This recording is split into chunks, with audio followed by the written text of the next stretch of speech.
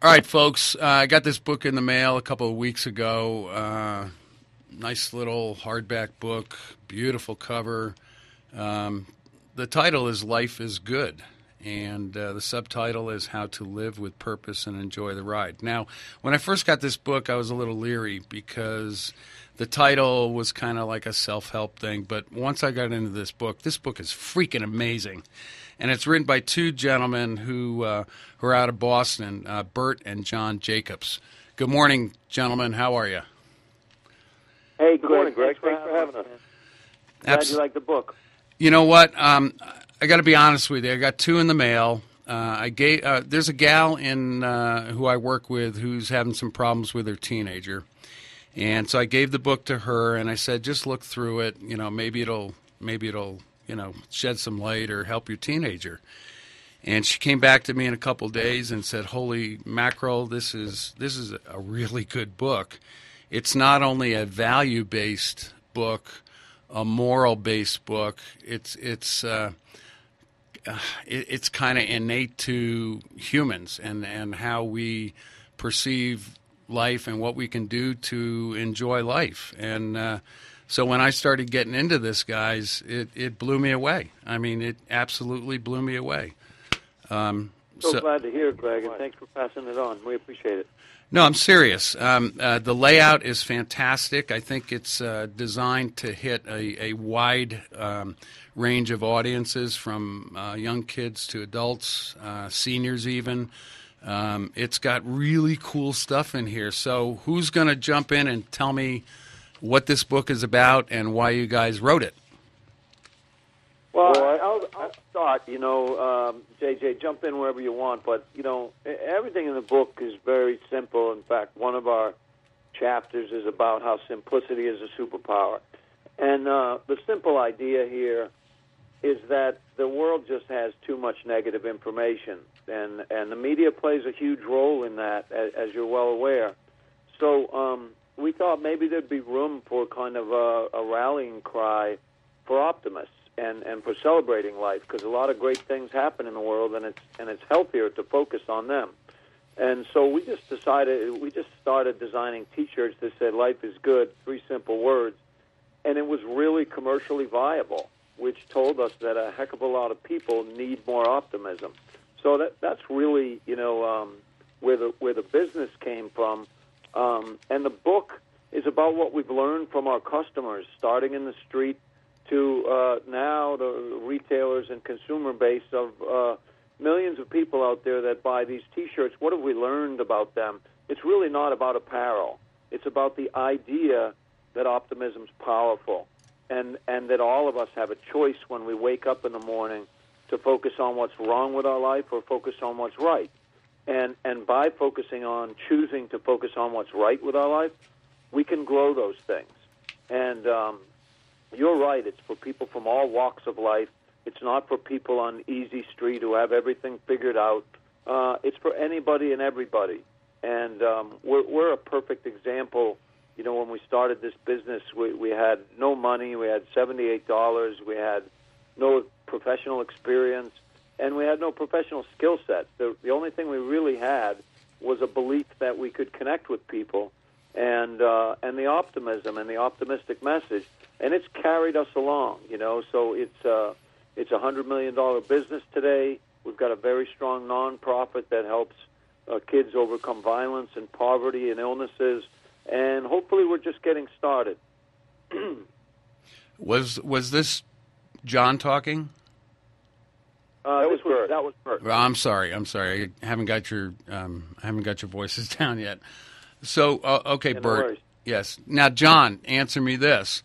I love what your brother just said, but where did you learn this? Was it your parents? Well, the number one source for us was our mom by far. We grew up in a house of 8 people, small house. Our dad was a blue-collar guy, worked in a machine shop and worked hard. And a couple things affected him, but the big one was a near-death car accident that our parents were in when Bert and I were in grade school. We're the youngest of 6. And it really impacted. Our dad lost the use of his right arm and was severely injured.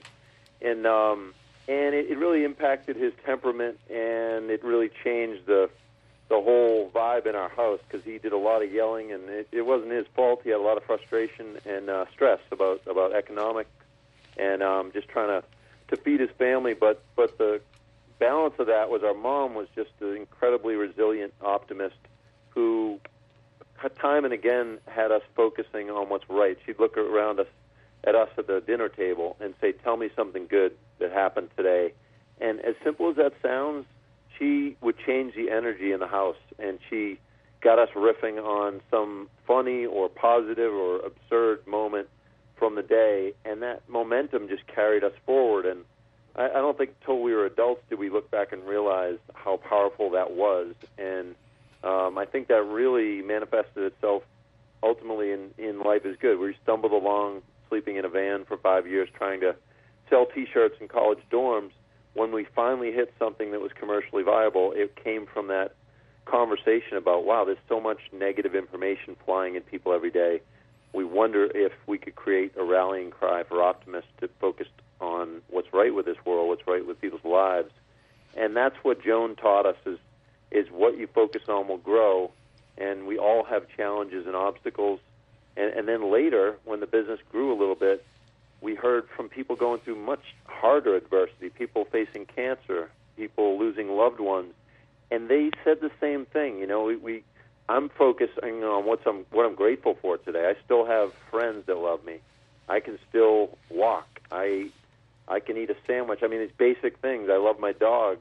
And that people tend to get an elevated sense of gratitude when they've been through hard adversity. And that's the biggest thing we learned of all from our customers, and that's why we ended up creating a kids foundation, hosting big events to raise money, because we really believe that everyone has that choice, no matter how hard your life is, to decide to focus on obstacles or opportunity. Everyone does have that choice, and I've got to also say that there are hundreds of thousands of children in the United States, millions all over the world, that don't have that parent, that don't have that love, that don't have that compassion, but it's innate in all of us. Okay, so a book like this, to me, is very meaningful because it can hit an inner city kid, a 13-year-old girl that's just starting to come into her identity and trying to work through all the peer pressure that comes with being a young adult.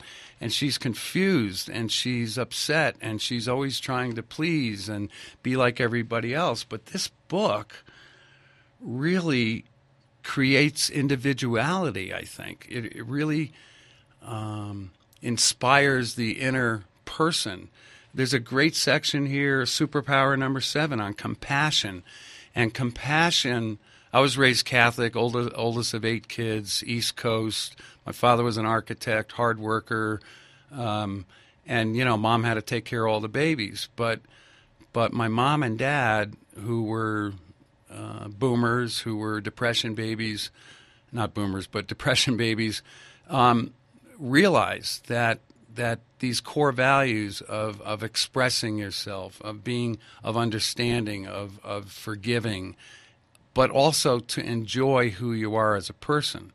And this book really hits home on a number of things for me. Thanks. I mean, Greg, that reality that there's a lot of kids that don't have that loving presence in their life is exactly what our Kids Foundation is focused on. We train child care providers that are in the trenches every day, the teachers, the counselors, to help kids to be able to view the world through optimistic eyes and to open their arms to the world, because oftentimes those things like poverty, violence, and illness, they have no control over, and they cause a kid to grow up with fear. And if they have the right teacher, counselor, or parent in their life, that can change, and that's what we're trying to do. Those people are people that will. Yeah, those people are out there in homeless shelters. They're out there in foster care centers. They're in oncology departments. There's child life specialists. Our focus is the social and emotional health of that child. Essentially, the same thing that's been on those T-shirts. It's teaching that child to have a resilient disposition. That's just what you said, Greg. They're proud of who they are. and they see opportunities around them, and they're not afraid to connect with other human beings and make things happen. Those things sound simple, but when children face trauma, they lose the ability to do those things. And, we're trying to make sure that's not the case for as many of them as possible. Greg, if you don't mind, this is John. If we could mention, Bert and I are on the road. We're going back to our roots and getting back in the van for the next 2 months. We're traveling around the country visiting children's charities and help funding to raise over $1 million for kids in need. And a way that your listeners could help is simply to hashtag Grow the Good every time you do that, and share something good that you've seen that's happening in your life. Every time you do that, we'll donate another $1 to our Kids Foundation. And again, our goal is to raise well over $1 million, and the more we can get that word out, the better. So thank you to anyone who hashtags Grow the Good. Grow the Good. I love it. I absolutely love it. So did you guys go any – okay, you guys understand, obviously, what life's about. You had your mom teaching you, and you guys have obviously followed a path that have kept you connected to that. But did you guys either of you go through anything traumatic as a child that you put in personally I think into the this? biggest thing is we could answer it a lot of different ways. Yeah. We had a highly dysfunctional home. So when John talks about our dad being in a near-death car accident, losing the use of his right arm, the biggest thing was that he became depressed. Yeah. And he screamed and yelled at us every day. Yeah. And, looking back as an adult, we can realize that he was screaming at himself. Yeah. But as a kid, it was traumatizing.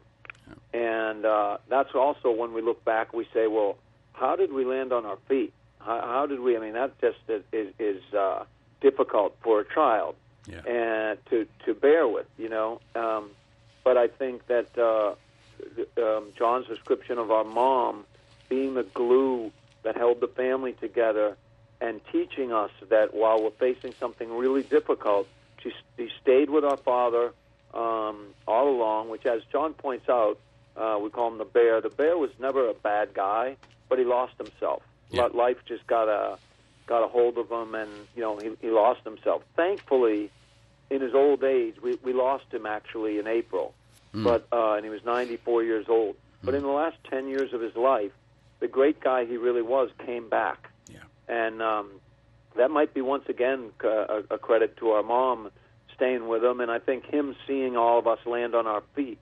So no, we didn't have one incident or horrible thing happen. But any friend who grew up with us would tell you that over at our house there was a lot of dysfunction, and it was just too much screaming and yelling, and the house fell apart, and it wasn't a healthy situation at home, except for the fact that our mother focused on our disposition. Yeah, the only saving grace I can think of being an adult. Going through trauma and then living through it and realizing it as an adult is you learn to forgive. It took me a long... Absolutely.